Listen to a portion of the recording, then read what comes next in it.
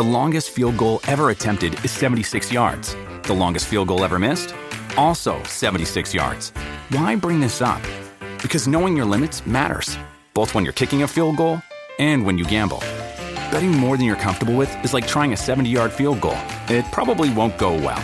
So set a limit when you gamble and stick to it. Want more helpful tips like this? Go to keepitfunohio.com for games, quizzes, and lots of ways to keep your gambling from getting out of hand.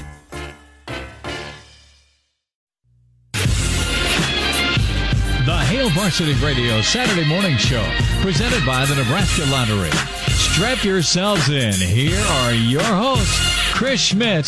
Y'all don't even know he was a virgin until he's 28, and now, roll tide. And Mark Cranack. Time has come for someone to put his foot down. And that foot is me. Welcome into it, weekend editions here. It's Hail Varsity Radio, presented by the Nebraska Lottery. Chris Schmidt, Mark Cranack, Elijah Herbal. Hope you're all bundled up and warm. Plenty to get to. Reaction to another punch to the junk. Nebraska basketball last night. Man, oh man, what almost was. Familiar theme. And we'll dive into some news and notes of the week with Nebraska football. We welcome in Mr. Cranack. Marco, what's up, brother? How are you?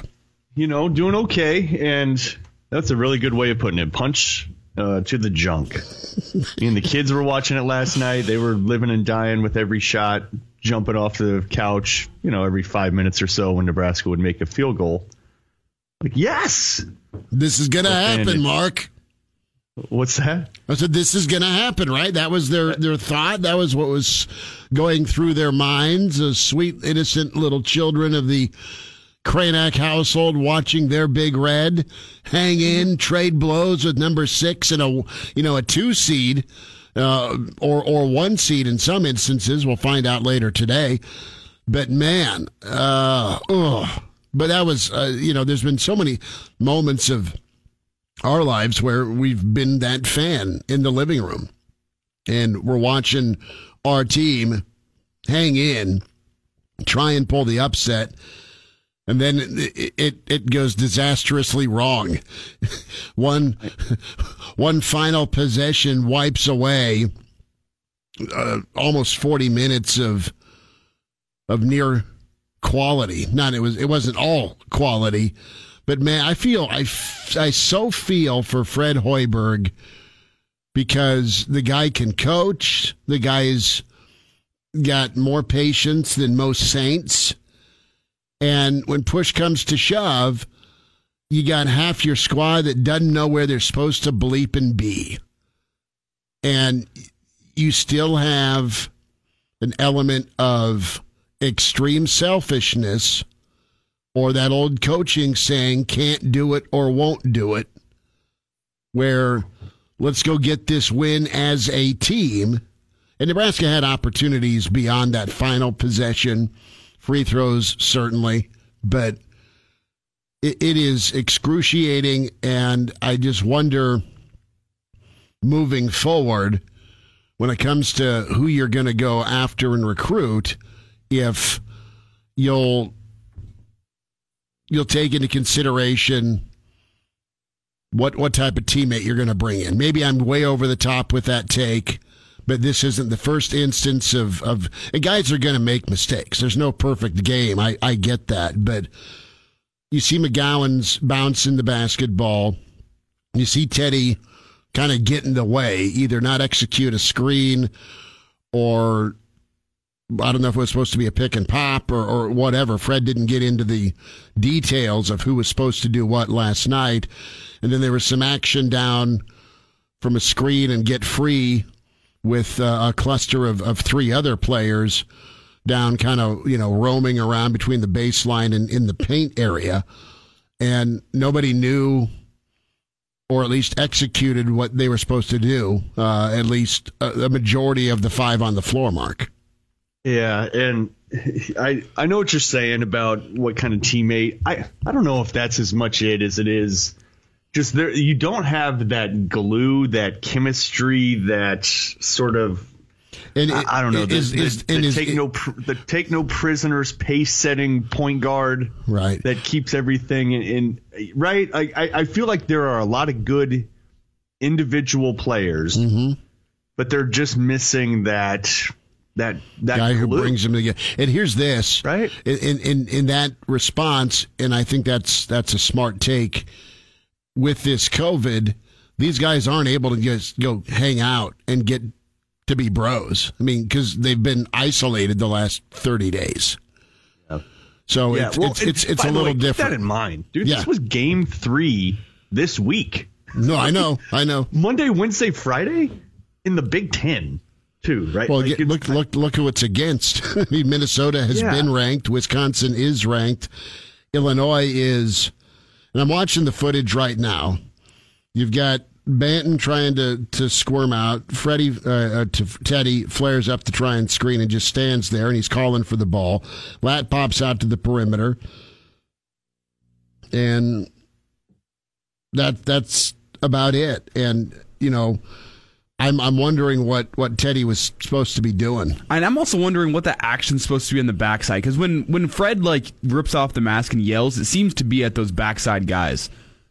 So I'm trying to figure out what that backside action was supposed to be. Because I don't really see a screen. I just see a couple soft cuts towards where they think they want to spot up from. I can't figure out what that backside action's supposed to be. I'm watching the footage. It's like it's the Zapruder film here. and Lat's trying, Lat's your 3-point guy, and then what's Banton doing? Because Fred immediately spikes the mask like he's Gronk in the end zone. Teddy's there calling for the ball, doesn't set a screen, just kind of stands. Trey picks his dribble up, and then hands to the air, kind of looks at Fred, and Fred immediately burns a hole in somebody down on the baseline, and he needed to. And then he turns and looks at Teddy. So a lot of blame to go around. Here is Fred after the game, not getting into specifics, but does touch on just how inept that that is not indicative of all of what Fred was calling. He had the offensive coordinator headset on much of last night for sets, and Nebraska executed well despite this march they've been on. Cranac, they jumped out 9-0, and I think you might be able to hear this. Mark will run it anyway. Here we go. The lack of execution on that last play is extremely disappointing. To draw something up that we think could have at least gotten us a good look, to win a game like this, and then to go out and have a couple guys in the wrong spots. That's the hard thing, Robin. That's going to be the one, that certainly will keep me up. So hard to take, keep me up, and a couple of guys in the wrong spots. But Cranac, they're not going away. We'll see what their energy level's like Sunday against Penn State. We'll see if they can get over the hump finally. But, it was just gloriously on fire last night on Twitter with Nebraska basketball fans saying, oh, they're close. Nebraska basketball fans in one corner proud of the effort, but many just on fire with the fact that they found a way to not do their job. Well, listen, you just got some mismatched parts. Donald Banton, talented guy. I think very different body type for the point guard position. Yeah, like a point forward size. One assist. Yeah, well, and you can't put that all on him. No, not all on him. But how many missed free throws? That you can't have him handling the ball. 6. Yeah, and he was shooting free throws after the game. Great, wonderful footage, but it's just and he's a guy that's super talented, very athletic, but super big time liability at the line. And he's also a really introspective guy. When you hear him in the post game, he's a deep thinker. He's sharp. He's got a lot going for him. But should he be the 1A point guard? Probably not. As a changeup for a few possessions, yeah, great. But where is that guy that sets the pace, takes no prisoners. Well, it's the floor general. It's McGowan's, but he's a turnover liability. Right. I mean, right. the right guy had the ball in his hands from an athletic standpoint to get a shot or create. In McGowan's, I'm talking the floor general, though. No, I know. I'm talking the guy that like when he dribbles the ball up the floor. You know, there's no Ty Lue on this team. No, well, right. Floor general. Yeah. It's frustrating to watch. And here's the other thing about last night and kind of how that last bout of regulation went, that last play. That is one of Fred Hoiberg's strong suits as a coach. I remember when he first got hired, I talked to a good friend of mine that covered him at Iowa State for years. I'm like, all right, give me some inside baseball here. Like, what's Nebraska getting with Hoiberg? And he's like, you are going to absolutely love him on out of bounds sets. He's like, you're also going to love him late in halves, like because those two things go hand in hand. He's like, he is just brilliant at out of bounds plays, out of bounds sets. He's brilliant at the end of halves. Like their scoring percentage goes up at the end of halves. And like that's what Hoiberg is known for, right? That's like sort of his coaching specialty, which gives you an advantage. And so to see that, I mean, to see that ending a half was just a complete abject failure. And one of the first times I think that you saw such pure raw emotion from Coach. Have you seen him throw or like cuss or like, you just don't see him lose his cool ever. He lost his cool in that moment. Spiked the because mask. He was beside himself. What the F was that? And then what there was in overtime, there was a really tough shot taken by somebody. Fred's on the bench. I mean, just knelt down forward, head in both palms, just leaning forward. There's a still pic of it on Twitter, and it's not what I called.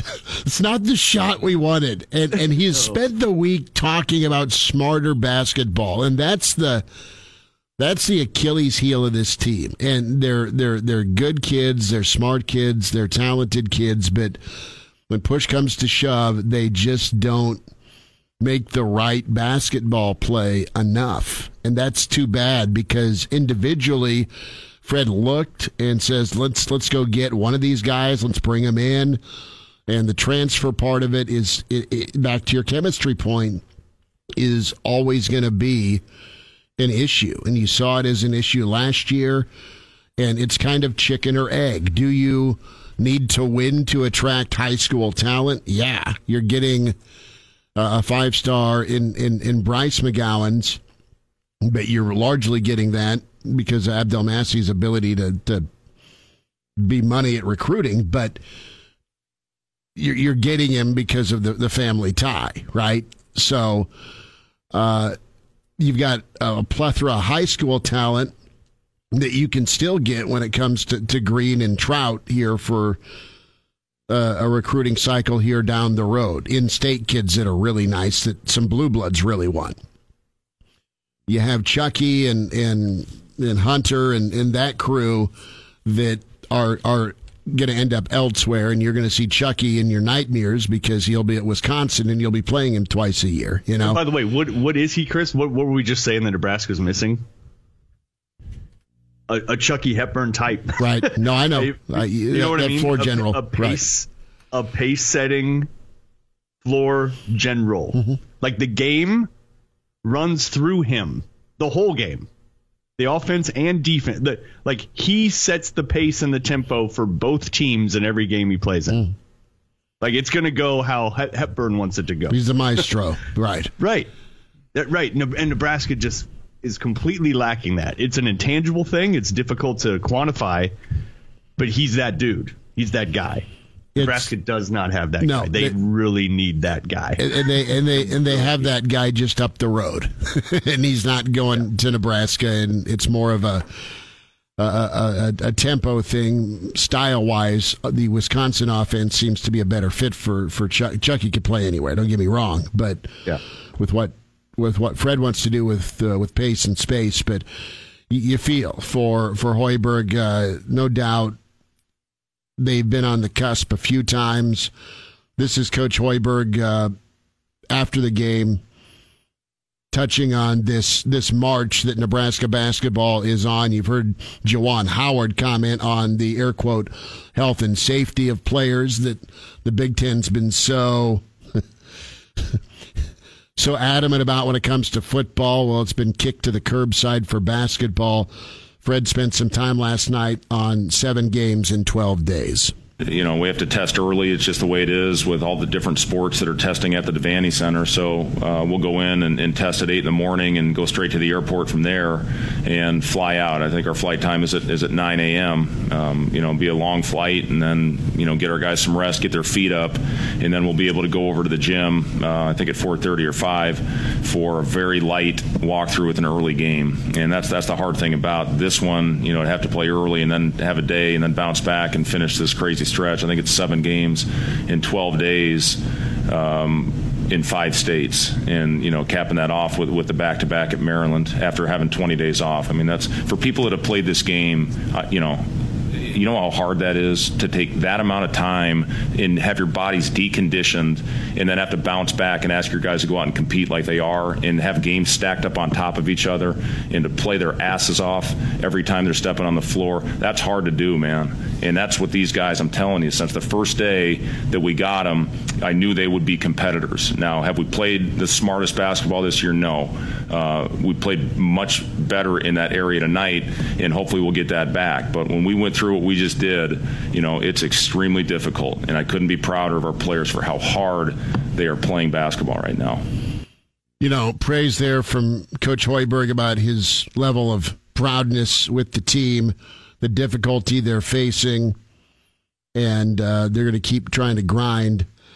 Ayo Sumo was just fantastic last night. Took over, really carried Illinois. Nebraska didn't really find a way to make him go left ever. Are those guys that good? I mean, Kofi and him. I mean, Kofi's they're both going to be in the NBA next year. Kofi's a bull in a China shop, and he's all right. He gets away with a little Georgetown mid-'80s physicality in the paint, and that's just how the Big Ten lets him roll. I think when Illinois is on, Kranak, you can kind of jump in on this too. When Illinois wants to give a damn, and I think they kind of just, I don't know how, and this is not knocking Nebraska, okay, but I mean, it was a later Friday night tip-off, and Illinois had moments where they're not completely zeroed in. On top of the fact Fred coached his butt off, those factors really helped last night's number for Nebraska to cover, because 9 times out of 10 on a neutral court, or if Illinois is giving a damn, they'll win by 15 or 20. They're that good. They've shown the ability to be that good, but they also aren't always locked in depending on the opponent. They have the tendency to play down to some lower teams, and it almost got them last night. I just thought, no answer for DeSunmo. Obviously, Coburn is and he's basically an Isaiah Roby when Roby was locked in. Could just get to the rack and couldn't really do anything about it. And he was a pretty good finisher there too. And then, Coburn is just that's a really good comparison. He is a Patrick Ewing type. He's just a big beast that's hard to. And you saw as soon as a shot goes up, he's moving people 3 feet. Yes, he's finishing the block. He's finishing the block downfield, man. Yeah, it's not just boxing out. I mean, it is like it is displacing. He's moving you. I think it would be listed as a pancake way to Trey McGowan's at the end. And the fact is, and all he does is he goes from one part of the block through the paint, like that's my ocean. You're moving, and he'll throw a block. He'll interfere. And bang! Here's a seam for somebody to get to the rack and finish. And so he completely nullified somebody like Trey McGowan's his game, right? Where he likes to get to the rack, right? He likes to get in close, and McGowan's ends up 5 of 20 because how many shots were altered or blocked or missed? It's tough matchup. But look, number 6 team in the country. It's your third game in 5 days in the Big Ten. You got another one coming up tomorrow.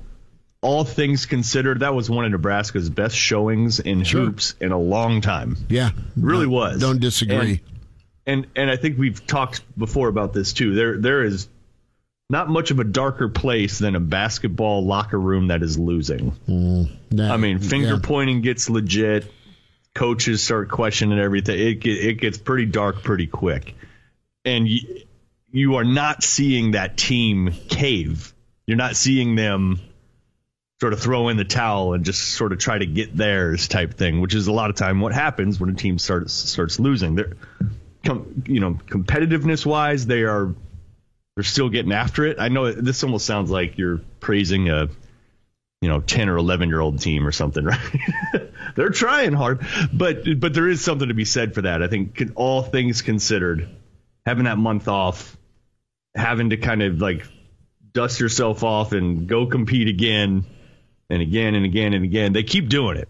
And they're not showing signs. They didn't show signs last night of kind of giving up. They're trying to win every game.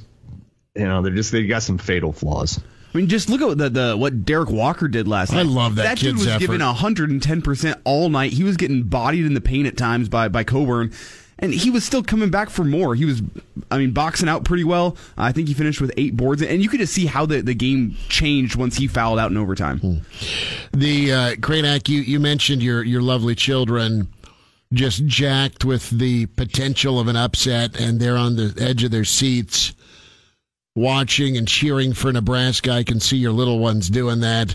I got home from my game last night. I had Southwest and East, so I caught the second half. And my wife is, got the fireplace going. She's in her flannel PJs, and she's, got a blankie on.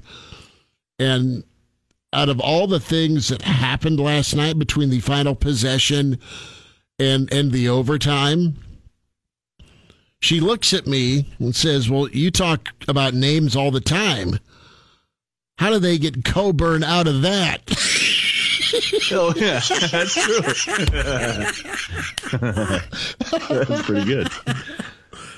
And if you saw his spelling, phonetically speaking. Yeah, I know. His name is Cockburn. I know. Phonetically speaking. It's good that he's not named that. That's kind of what this whole season feels like, really. The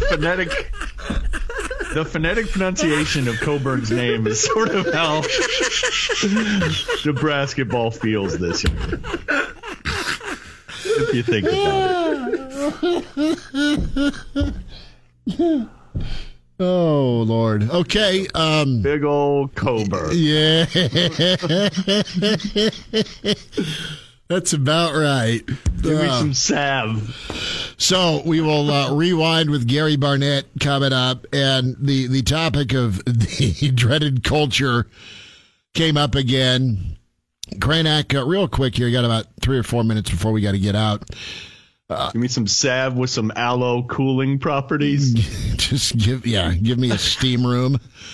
A thought with the Hymas commentary. Oh, a couple things there. I thought he was pretty honest, and I don't think he threw a hand grenade. I don't think he was. I don't think he hatcheted anybody. I think he answered honestly per his view of things. For folks that maybe didn't hear it, didn't read it, it was essentially Hymas saying he doesn't feel like Nebraska turned much of a cultural corner. Right? I mean, is that the best way to? Yeah, that's fair. Kind of wrap up. Didn't feel like they turned a cultural corner, and mentioned specifically that he and Adrian Martinez and Matt Farniok in the offseason would try to set a tone, but that there were still plenty of guys kind of doing their own thing. Mm-hmm. So insinuating that the culture is still not on point. I think you've got some older guys, and then you've got some younger guys that aren't all in, and maybe some of those younger guys aren't here anymore. Yeah, could be. But I think there's a couple things there. I think one, it tells you that so those people that were mentioned, this is not, listen, I'm going to couch this by saying this is not a knock on them, because it's not like I would be good at it either or whatever. But I think it does speak for the strength of leadership right? Mm-hmm. So he's more or less admitting defeat in some ways. We're just like, hey, we tried to get it all together, but people just wouldn't follow. Well, that kind of gets down to like strength of leadership. Like, do you have the leadership qualities? Do you have the types of leaders that you need to make sure, right, that you accept nothing less? So I think that kind of stood out to me as like, I think there's maybe I think Nebraska has been led by some reluctant leaders in some ways. Mm-hmm. I don't think you have that leadership strength that maybe you need. That was one thing that stood out. And then two, look, I don't blame him. Do what you got to do during COVID. But Jaimes, he decided to not finish the season with his team. Right? He decided to opt out and not play his last game. And you're allowed to do that. That's fine. But does a program leader do that? Fair question. Right? And again, this isn't to criticize him. It's not personal. It's one thing to say leadership and the locker room things aren't fixed. It's another to say it when you're a guy who opted out. And look, this is a guy that, I mean, you cannot question his playing accuracy. Right. I mean, he started more games on the offensive line than any Nebraska player in history. Like, you don't question the guy's contribution to Nebraska at all. But you do question, again, not him specifically, but you do question just leadership in general in that locker room. If you want to be a player-led team, who are those guys? So to me, that's what his comments unearthed more than anything. It's just, you're clearly lacking as a team those very strong leaders that set a tone that everybody follows and has everybody going in the same direction. That is not happening. Mark Kranek, Chris Schmidt, Elijah Herbal. Gary Barnett will get into what he thinks Nebraska's problem is. That's on the way. Weekend edition of Hail Varsity, presented by the Nebraska Lottery. Welcome to Hail Varsity Radio, the voice of Husker Nation. Insight, opinion, expertise, with the biggest and best names talking Nebraska across the state. Join the show on Twitter at Hail Varsity and at Schmitz_radio. Call in at 402-466-ESPN or 1-800-825-5865. Here's Chris Schmitz. Back with you, Tower 2. It's Hail Varsity Radio, presented by the Nebraska Lottery. Chris Schmidt, Damon Barr. We still didn't get an answer from Damon on the would you part of that Jerry Jones buying wine at a 7-Eleven. In a pinch, yes. It's good, it's good. I know he's been good on the golf course today. We welcome in the coach, Hall of Famer Gary Barnett, with us on Hail Varsity. Coach, what'd we shoot today? It wasn't bad, Chris. A little 81. So, could have been better. Missed some putts. That happens. I'm sure it was a little warm and too much sunshine and, It was hot, yeah. It was sweating. Couldn't hold the club. Yeah, David and I are sweating because we have 7 parkas on up here. Should I be concerned that my mother gambles 3 days a week on the golf course now down in Arizona? No, I think you should be delighted. She's having fun if she's gambling. No, I know. I'm excited she's having. You don't want her to have fun? No, I want her to have a great time. I just don't, brother, there could be some sharks down there, though. That $5 game could turn into $50. I'm just saying it could be the slippery slope argument. Well, if you get a phone call saying, Chris, I need some financial help, then yes, be concerned. But still, she calls. She's doing fine. Especially if I get it instead of my brother. Yeah, if she's asking me. Oh, no. Well, good. I'm glad you shot an 81. You'll make those putts tomorrow. We'll get into some football topics here in a moment, but how'd the Super Bowl Sunday go for you? I probably watch it a little bit differently than a lot of people. Yeah. I was just amazed at how, not amazed, but I loved the simplicity of Tampa Bay's defense, the fact that they just said, look, they're down 2 tackles. We're better on the edge than they are. We can double their great players and get to the quarterback with a 4-man pressure and wreak havoc through there. And that's just what they did. I mean, those 2 guys on the end, Barrett and the other kid, they just stole the show. They absolutely did. They made life miserable for Mahomes. They couldn't run their offense, no matter how good you are. I think the beauty of it to me was you have to have all the pieces. And we know about all the receivers, and we know about the quarterback and the running backs and all the skill guys that show up so much. But that game came down to 2 pass rushers and 2 pass protectors that, where it was a great imbalance, and it made the whole difference in the game. So, I like the simplicity that Tampa Bay had in their defense, and they just let them play. It was fortunate they could do that. They couldn't have done that if both those tackles were there, but because of the situation, they could. Gary Barnett's with us, Hail Varsity Radio. Lavonte David is well known here because of how great he was at Nebraska, and he's had incredible numbers on non-winning teams in Tampa. And he's at a couple Pro Bowls. He's even made a couple All-Pros, and he's ended up, anywhere between 50 and 75 a few different times when the NFL Network counts down the top 100 greatest. So he people who know football know Lavonte. But man, oh man, did he showcase his physicality and his ability to be right there against Kelsey. And that's, Coach, that's a luxury a lot of teams don't have, correct? Where you have a guy that can be a big enough problem and difference maker on the defensive side of the ball. And you're a guy who loves tight ends, throwing the football to and finding ways to get open. I mean, I thought that was you're right on with the edge and getting after Mahomes, but I thought the coverage, being able to go one-on-one with Kelsey from time to time was pretty big. Well, it was, and his partner there, Devin White, played about as well as you could play in a football game, but he's done that for like 4 or 5 straight weeks. And so, they could double Kelsey when they want. Lots of times they double Hill and double Kelsey because they could get to him with a 4-man rush and even a 3-man rush at times. So when you can do that, then you control the whole game. Coach, is there a pass rusher that you still have nightmares about that you faced as a coordinator or as a coach that you still think about? Is there somebody who just had a great day against one of your offenses? Well, probably I have to think about it, Chris. You surprised me with that one.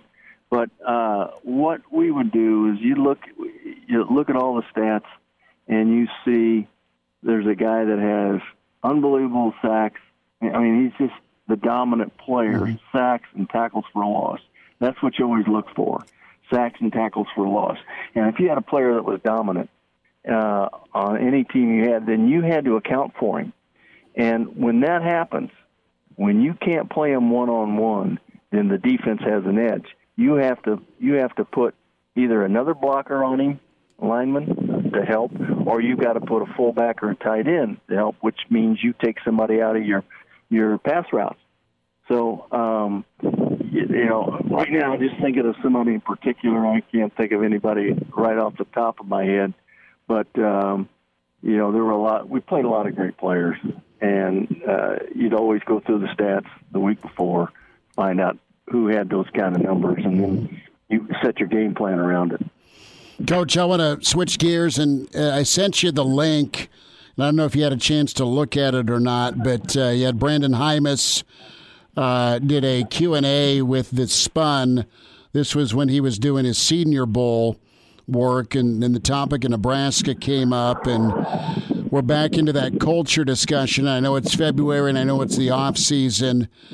And, he kind of intimated that, things are still lingering from a culture standpoint. And Hymas said that in his opinion, we didn't turn any corners really just another frustrating season with things not clicking. I think you got the older guys that are doing what they need to do, but some of the younger guys maybe weren't, and maybe it was pretty clear on offense. It was a mess with some of the team wanting to go to the bowl game, some of the team not wanting to go to the bowl game. My question for you, at what point, where was the sign and the signal? When did you feel right about being able to hand off that locker room to your team or to your captains to be player-led? I mean, kind of take me through how you got to a certain comfort level. You've always told us here over the years that player-led teams are the best, and I absolutely believe you on that. But how did you get to that point? Because each team's different year to year. Yeah, and I lived through two examples, and or two others, but the two that are stand out the most was, first of all, at Northwestern.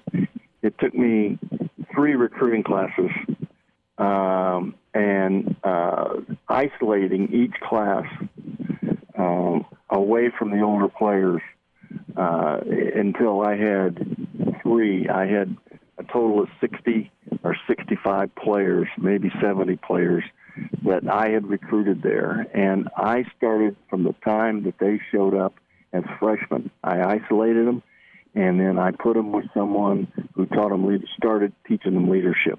And in 2-a-day camp, 3-a-day camp, I isolated them away from everybody else and started that way. And then the next year, I put 2 classes, my first 2 classes together. And I made it available for everybody, but, I treated them a little bit differently because they were the ones that were going to come down the road and lead our football team. At Colorado, and then at the end, after I had 3 groups together, and they spent a year or 2 years together, and 3 years together, then all of a sudden they were able to take it over. And at Colorado, I inherited a really athletic team, really a lot of good players on it my first year, but our leadership was, kept us from being a great team. And some of my own hard-headedness kept us from being a great team, too, because I wanted them to work harder and I wanted them to be more physical. And when I started on that campaign, they pushed back a little bit. And I was stubborn and they were stubborn. So we probably could have been a 10-win team in 99 with the talent that we had. But, until they got the idea of what I was going to be about and what I was looking for and demanded in the way of leadership, it got in the way. But for Colorado, it took me 2 full years to get it. And the third year is when, it was turned over to the players. Mm. And so, it takes a while. And it just depends on the culture that you're inheriting. And in my case, the culture I inherited at Northwestern was probably very similar to the culture at Nebraska. And so, it's a 3 or 4 year deal before you can turn it over to them. You tell them about it and you show them, but they're not ready to do it. So, and sometimes you can't tell right after the season. It gets darkest before the dawn sometimes, and that sort of happened in both situations for me as well. Can you kind of give me a look-see, if you're comfortable with it, as to the culture at Northwestern? I mean, when you talk about what was it and what did it need to be? What did it turn into for that Rose Bowl run versus what it was, and as to why you isolated? Well, the culture was one of accepting losing and accepting the fact that you're never going to win. And it permeated the entire athletic department, and it permeated the city. Expectations, there were none. They just didn't think it could be done, and so they tolerated. Just we almost dropped. We almost went to the Ivy Leagues the year before I got there. I didn't even know that until later, but it came down to a vote as to whether they went to the Ivy League and got out of the Big Ten. And so the people that worked with our players, the trainers, the academic people, no one had any expectations of them. And so therefore, the whole culture was of no expectations and no demand. Nobody demanded anything of them. So we had to change everything. And when I say change, I want to say we had to create a culture. There really wasn't one there. And so we had to win over the academic people. We had to win over the administration. We had to win over the community. I had to, I got them to put up big banners on game days. I got them to, close down part of the street so you could bring the buses in, and we could have a police escort. They never had a police escort. To make it so that the players felt like it was more important because it was not important to anybody in the community. So we had to make it important. See, those aren't the things you're fighting at Nebraska. Those were the things I had to fight. Mm-hmm.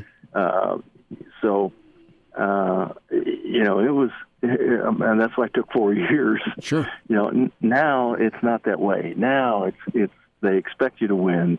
They, everybody that deals with the players has high levels of expectations and high standards, and so it's different. And Fitz and Randy Walker were able to take it to another level. What do you think you're fighting in Nebraska? Entitlement to some degree. I think that sometimes I compare it to Texas, that it's so good and expectations are so high, and the players are treated like royalty and rock stars, and you know what? It entitles you. It just takes something away.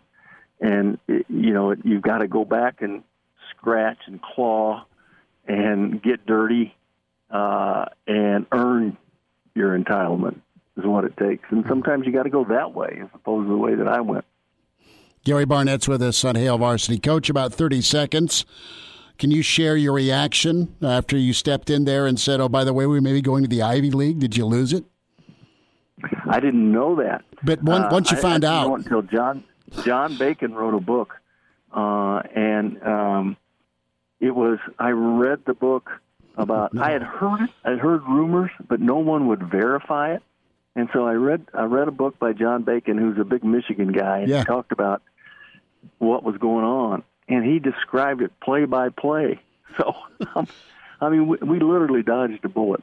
Oh, man. And it was 1 year before I got there. Jeez. Gary Barnett's with us, Hail Varsity Radio. Coach, this was awesome. Thanks so much for your time and your insight and sharing your thoughts with us today. Okay, Chris. Have a great weekend. You too. Gary Barnett with us. Awesome stuff about culture and handing off and sifting through the rebuild. The Hail Varsity Radio Saturday Morning Show, presented by the Nebraska Lottery. Strap yourselves in. Here are your hosts, Chris Schmidt. Y'all don't even know he was a virgin until he's 28, and now, roll tide. And Mark Cranack. Time has come for someone to put his foot down.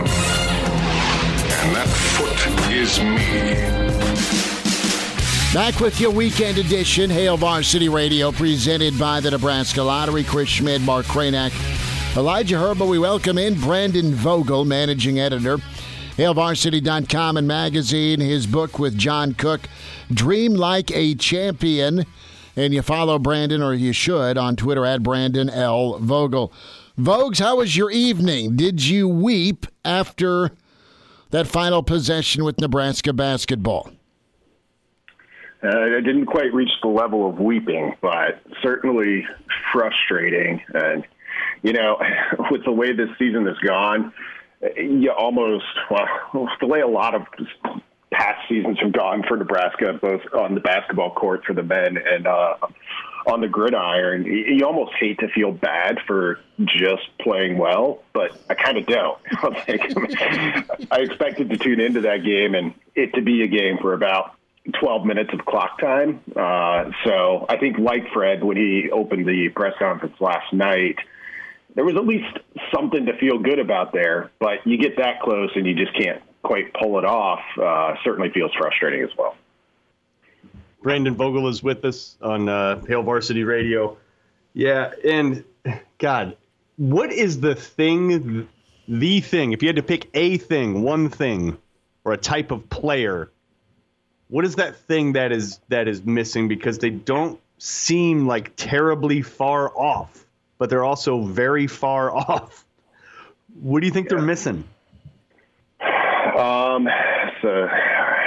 There's a couple of things. If I could only choose one, I think I would go with a go-to scorer. So when you find yourself in a position like that, so Teddy Allen right now is their kind of default option, and I don't think it quite reaches the level of, we need a bucket, we're going here because we know this guy can get us a bucket, or at least get us a good look, because Nebraska consistently gets good looks. Like that's not an issue. It's just kind of finishing those things.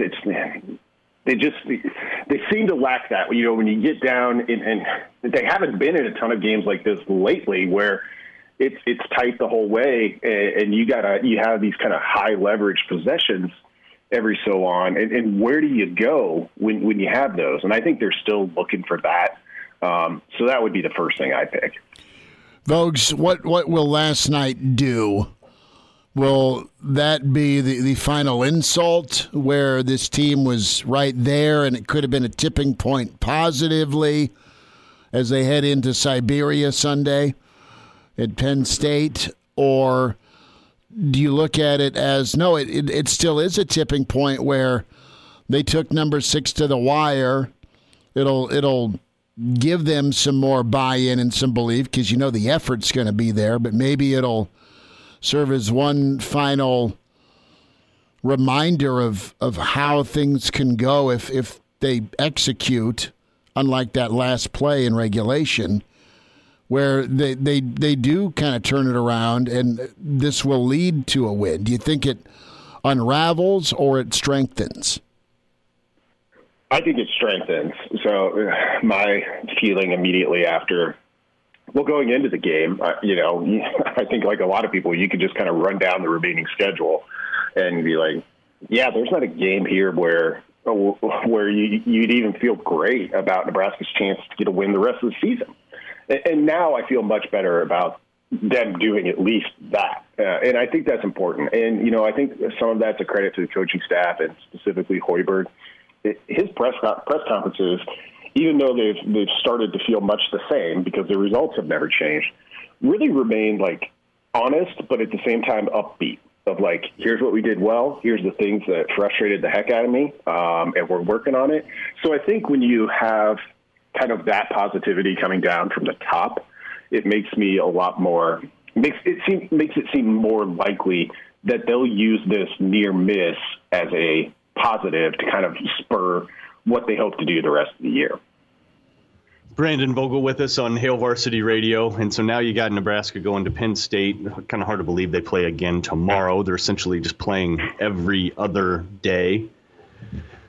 What do you there's a couple ways you could do it. You could just sort of forego a lot of the games that you had scheduled that you just lost to COVID, or you can make up for them. And the Big Ten has decided that Nebraska should make up for them. Your thoughts on that decision overall? Would you play it that same way, or do you think they should get a break? I think you probably need to pull back on the reins there a little bit versus what the Big Ten actually did. Now, I'm sure Nebraska wants to play as many games as they can as well, but this schedule is just brutal. And And you're right. Like, you kind of wake up, you're like, oh, Nebraska just played last night. We're talking about it. And, they play again tomorrow. Nobody has, I mentioned in our company Slack last night, it's like, maybe Nebraska should just play every day, but only games that are 10 minutes long. Their record would be much better. And I could kind of get behind that. You show up. It's like watching a game to 21 by 2s and 3s. I could be in for that, but I don't think that's in the cards. So you just got to kind of buckle down and just do what you can. And when you mix in travel here, man, it's going to be a tough week. So it's a pretty big challenge for them. But in some ways, I think how they come through this crappy hand that they have been dealt, it might be the biggest sign of what Nebraska was able to get done in year 2 of the Hoiberg era. It's not what anybody would have chosen. You would have liked to see more kind of real on-court results, but here you are. You've got that crappy hand. Now you got to figure out a way to play it. Yeah, and just so for folks keeping score at home, this run started on February 6th. It'll end February 20th, and during that time they will have played 8 games in 14 days. So it's basically been Monday, Wednesday, Friday. Now it's Sunday, Tuesday, Wednesday. Think about that, playing Maryland on the road back-to-back nights. And it's just, God. After the 20th, though, they get 8 days off. Get to sort of recover. Well, at least there's a breather. Yeah. But crazy, right? 8 games, 14 days, and I think Fred said it, 5 states. That's no good. I mean, that would drive Griswold and his family crazy. Vogues, let's switch gears and get into some football, bud, and a couple of different topics this week. You jumped in and took a hard look at the SP Plus with Nebraska and ESPN and where they are at. Nebraska comes in at number 30, and they look and measure a lot of different factors with predictors with Nebraska. But Nebraska in a decent starting spot. And if you were to pick one position group that you're going to buy stock in on the offensive side, and you've got 3 to choose from, what group are you feeling best about? Wideouts, O-line, or quarterback? Oh, good question. And you're going to go pass. Well, I'm not going wideouts. I'll tell you that. There's too much to be proven there. My gut reaction is O-line, though I feel a little bit burned about what I thought that group could be this year, and they weren't. I think that's still my pick. With the upgrades, well, just getting the body types that they've wanted to get in there helps. I think Turner Corcoran is going to be really good. He's going to be, basically, technically a true freshman still, but he got some game action, so that helps. But I think that's still probably the highest upside group on that side of the ball right now. You could talk me into quarterback, though, which might seem crazy losing your top backup. But, if you look at Adrian Martinez's response, now there were still the maddening plays, and we tend to remember the maddening plays better than anything else. And I get that. I was really encouraged by Adrian Martinez's last 4 games of 2020 for the most part. So I'm at least intrigued enough there. And you throw in Smothers, a guy we've heard a lot of good things about, just haven't had a chance to see yet. I can be talked into it, but I'll go with the offensive line. Brandon Vogel with us on Hail Varsity Radio. And then now, because of the offensive line, and you mentioned Corcoran specifically, are there any players outside of him that you would expect to make a noticeable jump? Or do you think they're sort of like quarterbacks in a way where you kind of are what you are and you just make sort of incremental improvements as you go? I think there's a chance for bigger jumps on the offensive line, just in general. Quarterbacks, for those that play early, you have to be at a pretty high level just to be able to do that in a conference like the Big Ten. And I think that's part of the reason we see O-linemen get there more slowly most of the time is it's just a longer journey from being the, 6'5", 310-pound guy in high school who just mauls everyone because you're 6'4", 310 pounds to the 6'4", 340-pound guy or whatever it is. So I think there's just a longer journey for those guys. So the potential to take bigger jumps in the middle of that journey is probably increased. I mean, I think the first one that comes to mind is Ethan Piper. We saw some really good things from him. He's really, since he got to Nebraska, has been a pleasant surprise, and I would expect that to continue with him. Brant Banks saw his, played basically the whole season at right tackle, and there was some good in there. There were some high profile struggle plays, but there was enough there for me to think you're getting better there, even just by having the same guy. So that's part of what goes into me taking the O-line there is I do think they've got guys, and particularly young guys, who have a high upside. And with them, it's a little easier to expect at least a little bit of annual progress from them. Brendan Vogel with us here on Hail Varsity Radio. And Brendan, when you're looking at the rest of the offense, are there any guys that you're expecting to make that jump this year? Or maybe they're a newcomer and they're trying to make a name for themselves in this Husker offense. But are there any guys that you're expecting to be a big part of this offense next year that we might not have seen much of previously? They need somebody at running back, obviously. And I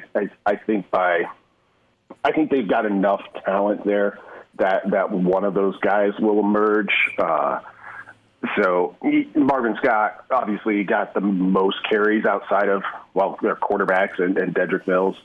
So he would be my top pick. He was a guy that I really liked coming out of high school. Though it's hard because you don't have much to base it on with Savion Morrison, but he's another guy who I really liked in that class. And it wouldn't be that big of a shock to me to see him be like, okay, well, he's fully healthy. He's ready to go. He got used to it through this bizarre COVID year of football. And he ends up being a nice surprise. But those two in the running back room, I think, might be my top picks there. And Nebraska needs that. They added a transfer there. If he is able to be immediately eligible this season, that might change the calculus a little bit. But for right now, I'm expecting them to lean pretty heavily on those two freshmen. Brandon Vogel's with us from Hail Varsity. Vogues, a thought here, and we have had Mitch Sherman on the different podcast platforms with a crossover, and Mitch has been a guy we've seen in the press box a long time, and he put together his list of crazy moments from the decade. Is number one on the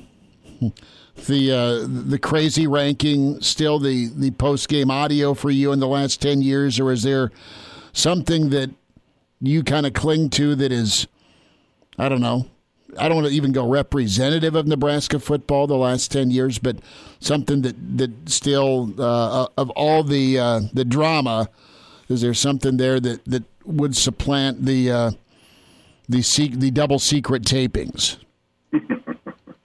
No, I think that's still it. I'll kind of never forget when that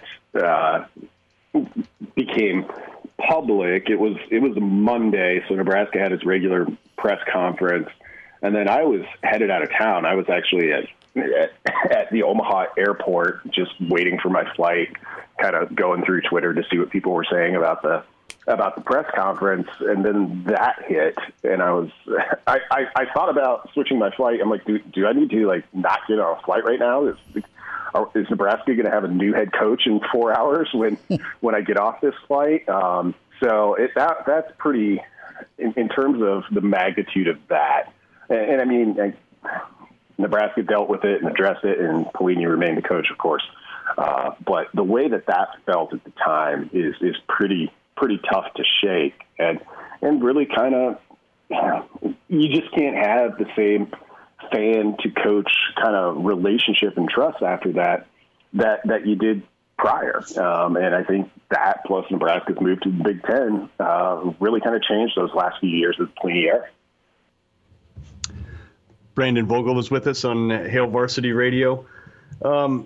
Now, this spring game, it appears it's going to be, early May is kind of the latest? May 1st. Yep. Yeah. So, and then it's still up in the air about, campus visits and all that stuff, and whether or not there's going to be fans in the stands. You would hope that occurs, but let's prognosticate. Let's look forward. It is May 1st. It is the spring game. What do you think, if anything, you will see that is different, that is markedly different from the last time we saw this squad against Rutgers? Is anything going to stand out that Nebraska can take to the bank going into the 2021 season? Ooh. It's a tough one. It becomes, the more and more of them I watch, the more and more I find it to take a ton from these spring games. I mean, I think everything goes basically according to plan. Logan Smothers, your first extended look at him probably is one of the big storylines from that. I think in a game like that, and this is the problem with spring games, you never really know if it's fool's gold or not. I could see a couple of encouraging things from some new wide receivers or some existing wide receivers we just haven't seen from. I mean, those are the things that people are going to be focused on. So I could see that. It's a little bit hard. I mean, a running back can certainly have a great spring game. We've seen that before. It's a little bit hard to take a ton from that phase of the game for me in that scrimmage sort of setting. And then, with what Nebraska has coming back defensively, and as much football as those guys have played, you might not see a ton of those type of players, a JoJo Domann, a lot of the veterans in a spring game setting. But I could see kind of feeding into this offseason narrative about the defense if the offense kind of comes out and struggles, and that you'll have the agony and the ecstasy of that. Be like, boy, the offense didn't look very, very far along, but the defense looked great. I could see that unfolding as well. So it's it'll be strange to have that in May or towards the end of April, though. I think they did that one to give these guys a break after a crazy season, but also I think you're really hoping that players or recruits will be able to visit campuses at that point, because Nebraska, if they extend this dead period beyond April, I get pretty concerned about Nebraska's ability to recruit the way it wants to recruit. Hey, real quick, you think the Bill Bush hire as an analyst is an insurance policy on a very highly coveted Travis Fisher maybe jumping ship at some point in the next couple years? That's great insurance. I can't say that I considered that to this point, but now that you mention it, it makes a lot of sense. I mean, he's a guy who not just has experience with Nebraska, but has experience with a lot of really big-time programs. He's a proven recruiter. People have been clamoring for Nebraska to try and get him back. So to get him back as a defensive analyst, just with the way that strange LSU season shook out this year, coming off a national title, I think that's a little bit of found money for Nebraska. So, yeah, insurance policy is probably a pretty good way to put it. Brendan, we've got about a minute left. There's probably time for a last thought. As we approach spring practice, can you give me 2 or 3 guys you're expecting to make some headlines in spring practice and the guys we're going to be looking for in the spring game? Yeah, so as always with just the way things typically go, as I mentioned it before, but I think Smothers becomes a consistent storyline throughout that. That's kind of the easy one. One of the receivers, I could see Betts kind of getting a little bit more attention. He was the one guy among that big group of receivers they brought in last recruiting cycle that you feel pretty good about, that you saw sort of the most of. You saw in limited snaps, but in flashes. his big play ability. And that's another key theme for me of this offseason going into 2021. Nebraska needs to find a way to get back to the big play type of offense, which is a big challenge. You can't go hunting for that too much, but I think a guy like Betts becomes one of Nebraska's best bets to help in that regard. Folks, have yourself a weekend, bud, and thanks for jumping on with us. Thank you. Talk to you later. All right, Brandon Vogel with us, HailVarsity.com and magazine managing editor and author with John Cook, Dream Like a Champion. He is defrosting right now. We will get the Iron Horse. Up next, Gary Sharp with its weekend edition, Hail Varsity Radio, presented by the Nebraska Lottery. Glad to have you back. Yes, sir. You heard me right. Here are the guys, Schmidt and Kranak. Well, Hector, here's the game plan. You're going to bring us 2 absolute martinis. You know how I like them, straight up. And then precisely 7.5 minutes after that, you're going to bring us 2 more. Then 2 more after that every 5 minutes until one of us passes out. Excellent strategy, sir. Back with your weekend edition. It's Hail Varsity, presented by the Nebraska Lottery. Chris Schmidt, Mark Kranak, Elijah Herba. We welcome in the Iron Horse, Gary Sharp with us. Sharpie, what's up, man? How you doing? Doing well. Hold on here. I'm on the first tee, so if you hear some sounds in the background of people clapping. Hold everything.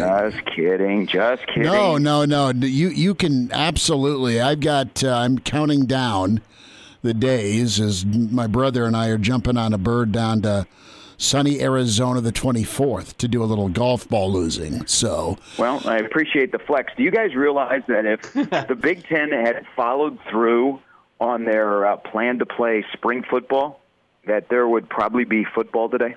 That'd be awesome. I miss football. I already miss football, man. Why didn't they do it? Idiots. Because the Big Ten makes sense. They said, you know what? Why not have a season in the fall? College football in the fall seems a lot funner. Let's just do that.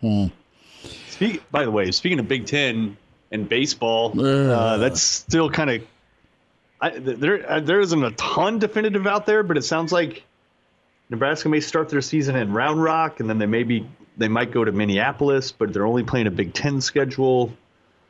Gary, I feel like we ask you this question all the time, but it's so different how they treat each sport. It's just weird. What the hell is going on with Big Ten and baseball? Well, what you said is right. Nebraska is going to open March 5th at a tournament with other Big Ten teams in Round Rock. Then the next weekend they're going to play in Minneapolis. Nebraska has their schedule. I think it'll be released. Actually, the way the Big Ten works, it might be released today, or they might release it on a Sunday. But I would imagine Monday the schedule will be released because all the teams have it now. But it's 44 games. It's 11 weekends of Big Ten play. You play a 4-game series, no conference tournament. It's going to follow along the lines of what they released for softball. I think baseball and softball are not a priority to the Big Ten. Football is a priority. Men's basketball is right after that. Also, you don't have baseball people that are involved in these decisions.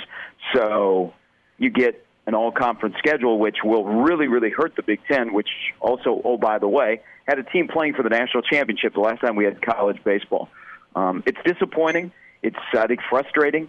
But I think, now teams will embrace it. And you watch, Nebraska baseball will play this up, that it's us against kind of the Big Ten that they wanted to play. Now they got a schedule. They're going to go ahead and play.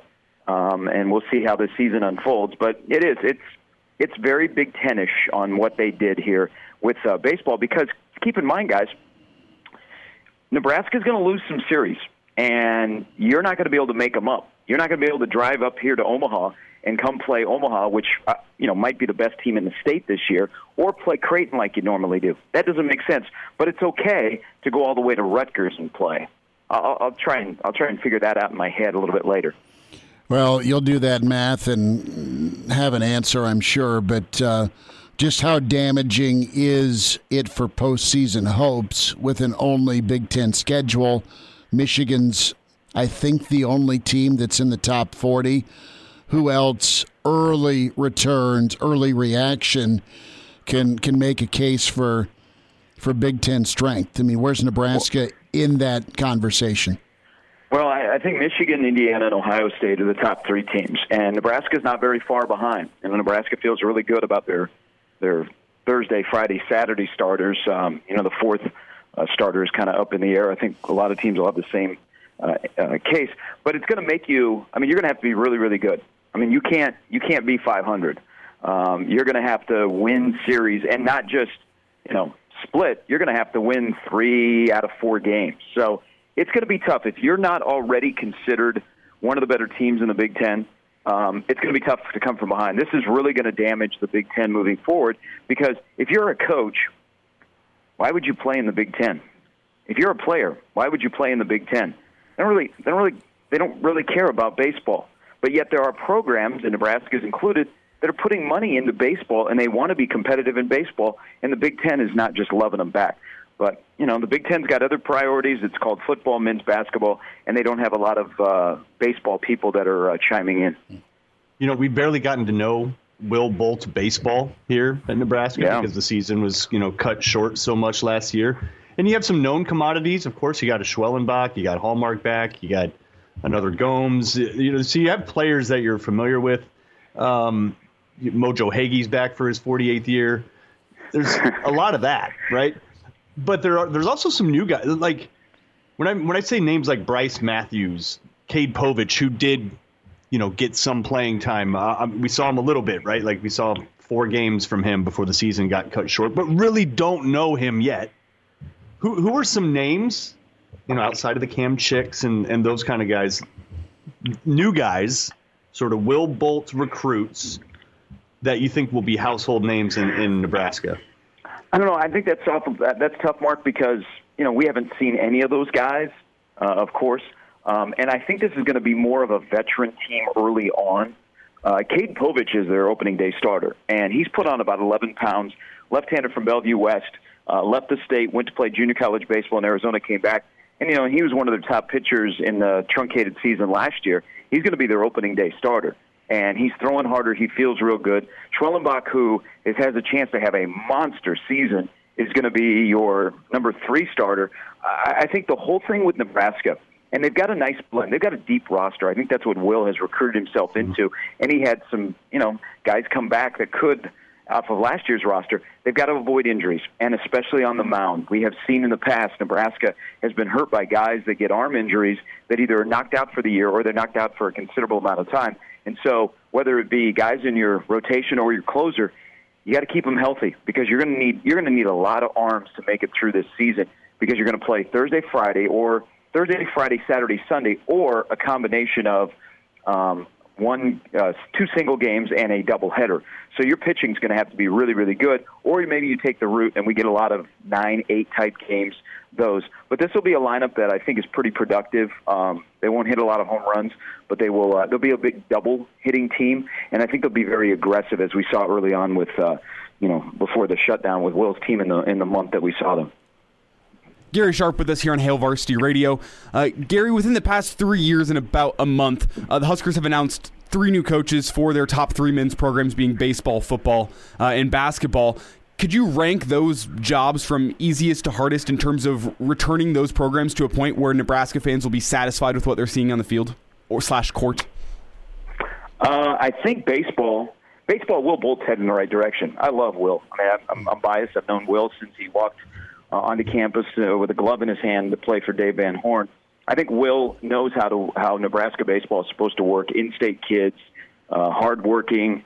You don't back down. You play with a little bit of an edge. Will they get back to the glory days of when Van Horn was here? Probably not. The conferences we were just talking about kind of stands in your way. I don't know, and I know you guys have talked about how enjoyable and frustrating at the same time last night's Nebraska basketball game was. I don't know what the level of success is. NCAA tournament, I know that Hoiberg, he won't let this happen. I'm right there with him. We feel the same pain. I think Nebraska football, if Nebraska football this year, if they win 6 or 7 games and they look good playing and they look like they're making improvement and there's at least hope, I think you could take that. But I think Will's in the best spot to get Nebraska baseball back to some semblance of regular success, winning, where people feel real good about it. Hoiberg's not very far behind. I think Frost is still probably a couple of years away from what some would say, hey, can you win 9? Can you go to Indianapolis?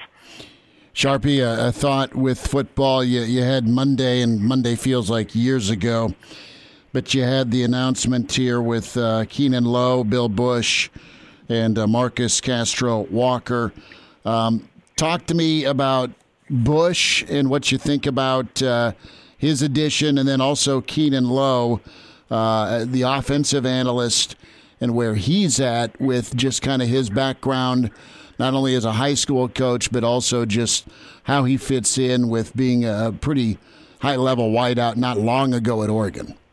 Well, look, all three of the hires, I think, to me, gives me a sense that when Scott Frost says we're close, that we've got it, he doesn't want to upset the apple cart, so to speak, that he wants a lot of familiarity with himself, with other people, so they can kind of, in a case, run it back Oregon style. With Bill Busch loves Nebraska. I mean, his family is here. Bill Busch is getting paid by LSU, so he can come and sit on the side and be an analyst and still be a huge contributor to Nebraska football, whether it be defense, special teams, on-campus recruiting. I mean, there's a lot of things to like about Bill Busch. And, if you only get him for a year, great, because he may in January have options. But there's a guy that loves Nebraska. His family is here. He's come back. You know that he's going to give it all to be part of success here. Keenan Lowe is a really interesting hire. I think there's somebody who Scott sees a lot of himself in, somebody who is thinks outside of the box when it comes to offense, is a really, really good person. Of course, has the great story that was first told on ESPN about him being a teacher at a Portland high school that stopped a school shooter. I think he wants to learn the business. He's got a bright mind. I think he'll be another really good addition to that offensive staff. So I think these are hires that you're familiar with, that you feel like they have the same qualities that you have, that they've been part of programs where you want those qualities to be part of your programs. So it wasn't really a surprise when there was connections to Scott with these hires. And remember, they don't want to have spring ball start and you have to introduce yourself or do a lot of teaching. They want to hit the ground in spring football and be able to just keep going. Everybody knows what they're doing, and this is what we're going to do, and we don't want any setbacks. We're moving forward. Brendan Hymus was in the news for an interview that he gave as he enters the NFL draft, and paraphrasing, but more or less said he didn't think they turned much of a corner culturally as a team, and he cited Matt Farniok, Adrian Martinez trying to rally the team together in the offseason, but that it just flat out didn't work. A couple things there. Just curious. Do you think that's so what I took away from that, get your comments here. What I took away from that is they still have not found effective player-led leadership. And that's not to point fingers. It's just to observe that obviously you don't have that very strong, it is my way or the highway, this is how we do things here, leadership in the player ranks in that program. What was your big takeaway? Well, my first takeaway for both of you guys is, didn't you want some more context to the interview? Yeah, you wanted like some follow-up because that interview was not done by a Nebraska media member. That was done by somebody who is, working for a website that's trying to talk to somebody who was at the Senior Bowl, and then, oh, by the way, what's going on in Nebraska? Or they haven't been winning. I think it would be handled differently if it was one of us. But with that said, I hate this because we talk about culture, and we know how important culture is, but we've never had it defined. What are the issues with culture? Do we ever get any specifics on, hey, this is exactly what's wrong? We just kind of get talking around all of it. And you don't hear defensive guys talking about culture. Is it a program culture? Is it a position group culture? What's going on there? Because if you look at the offensive line, it wasn't like it was a bunch of newbies there. There was still some guys that were a little long in the tooth. If that's the case, if the older guys weren't getting through to the younger guys, and remember, it was probably about a month ago, Scott Frost had that sit-down with the newspapers, and he said, he kind of bristled up about why is the defense together and the offense is not, and he said, well, they don't have as many young guys. maybe that adds some credence to what Hymas was saying. But whatever it is, you gotta get it fixed. I hope they have an understanding of when he's saying something like that, they already know that's an issue. But I don't know. It was just kind of a little. I wanted to follow up to that one in particular, because if that's the case, that's not good, because you're still going to be young. I mean, it's not like all of a sudden guys got 2 years older, and one of those guys is presumably your starting quarterback, who could be in his third year as a captain. Have they turned the corner? Probably, if you're looking at it from the offensive side, no. On the defensive side, anybody asked that left the program, I'm sure they would say something entirely different. Sharpie, to follow up on that, as you've been around this game and this program for a long time. Wow, you just made me feel super old. No, it's an experience. Pat on the back. Speaking of long in the tooth, I have trouble getting through to Elijah, I'm telling you. No, well, we're not going to get into program leadership here. This segment brought to you by Depends. It is. Get me some prune juice and let's go to the can. So when I look at the offensive side specifically, that's the side of the ball that's struggled, right? It's been turnovers, it's been penalties. They've gotten their own way. They're trying to figure out exactly what they want to do. And we don't want to make it an offense versus defense argument. I don't, but clearly that's the side of the ball. Do you believe it's kind of a proof of concept thing where that's why they're sluggish, that's why they're struggling, that's why they're a mess, where they needed to pop. They need to see what's being preached actually work. Is that part of this bigger picture issue with the offense and the culture discussion? Well, I think also on offense you have had a wide split of older guys in the program compared to younger guys in the program. And in a weird season like last year, where younger guys are like, whoa, what's going on here? This is not the experience I signed up for. Right. I mean, that might factor in. I just think there was, last year on offense, it seemed like there were so many questions, and you didn't really talk about the defense and guys either not getting along or, guys look like on defense they were having fun playing together. I don't know what it was on offense, whether players sensed that coaches were not on the same page and that filtered down. It just seemed like it was a jumbled mess on offense, and I think it's being addressed in the offseason in terms of who's doing what and more control and more delivering the message. But whatever happened on offense, I hope they've learned their lesson so it doesn't happen again, because they're still going to be relatively young on offense, led by a guy that could be a third-year captain. So you got to figure that out. If you look at the offensive line, some of those young pups, that's your culture. Turner Corcoran, that's a big part of your culture. I think it's also interesting, people always get into it's Riley's players and Frost players.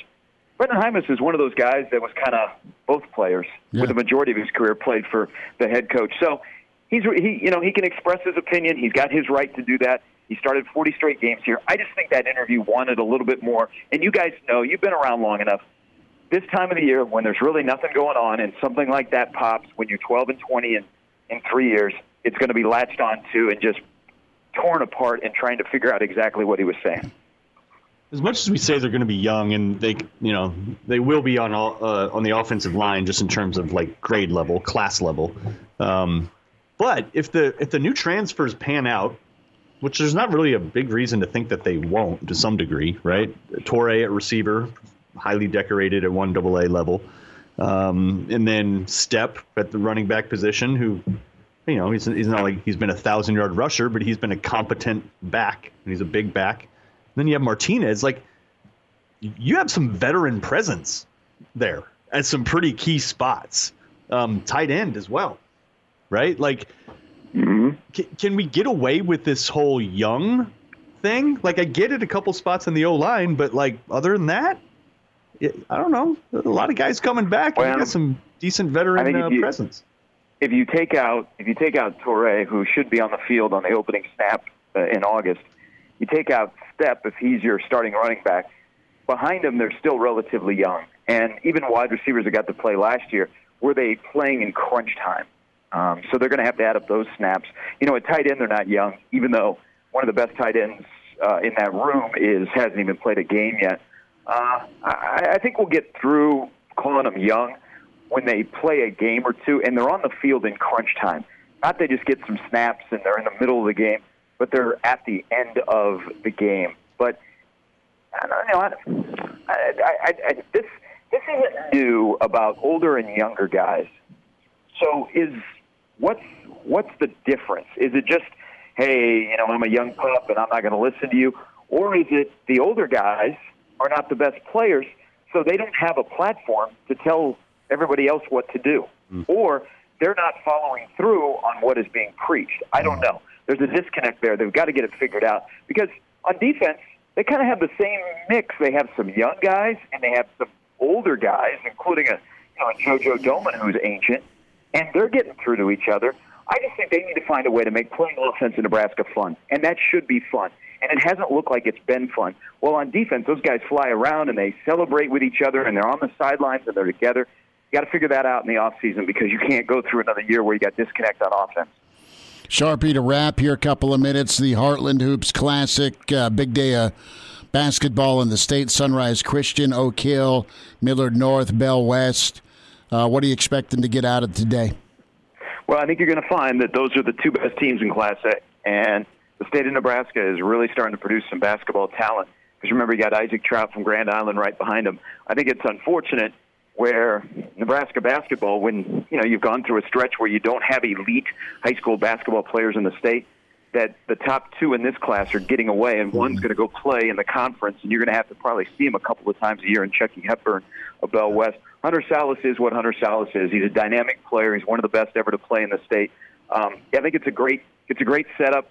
It's a fun tournament. They bring in national competition, so you get to see Millard North and Bellevue West. It's going to be a challenge for both of those teams playing today. But the biggest one is these two get experience, and then we get to turn around and hopefully see them play for the Class A final once again. Sharp, you have a great weekend, buddy. Thanks for the time today. Hey, stay warm, guys. Thank you. Right, there he is. Gary Sharp with us on Hail Varsity Radio. Kraynak, about 20 seconds here, brother. What do you got going rest of the weekend? I'm just going to go outside and roll around in the snow for a little while. And topless again? Yeah, make it happen. Good show, though, brother. It was fun. Good to talk to you. It's good to see Stay you. Warm. Elijah, appreciate you, brother. Podcast, you've got a slew of options on the herdatmedia.com. Great podcast choices. Give us a review. Tell us what you think. Hail Varsity, Spotify, iTunes, Google Play. And we'll be back and maybe talking about a win or another kick in the junk for Nebraska basketball Monday at 4. Take care. Have a good weekend. Warm up. Hail Varsity. We're presented by the Nebraska Lottery.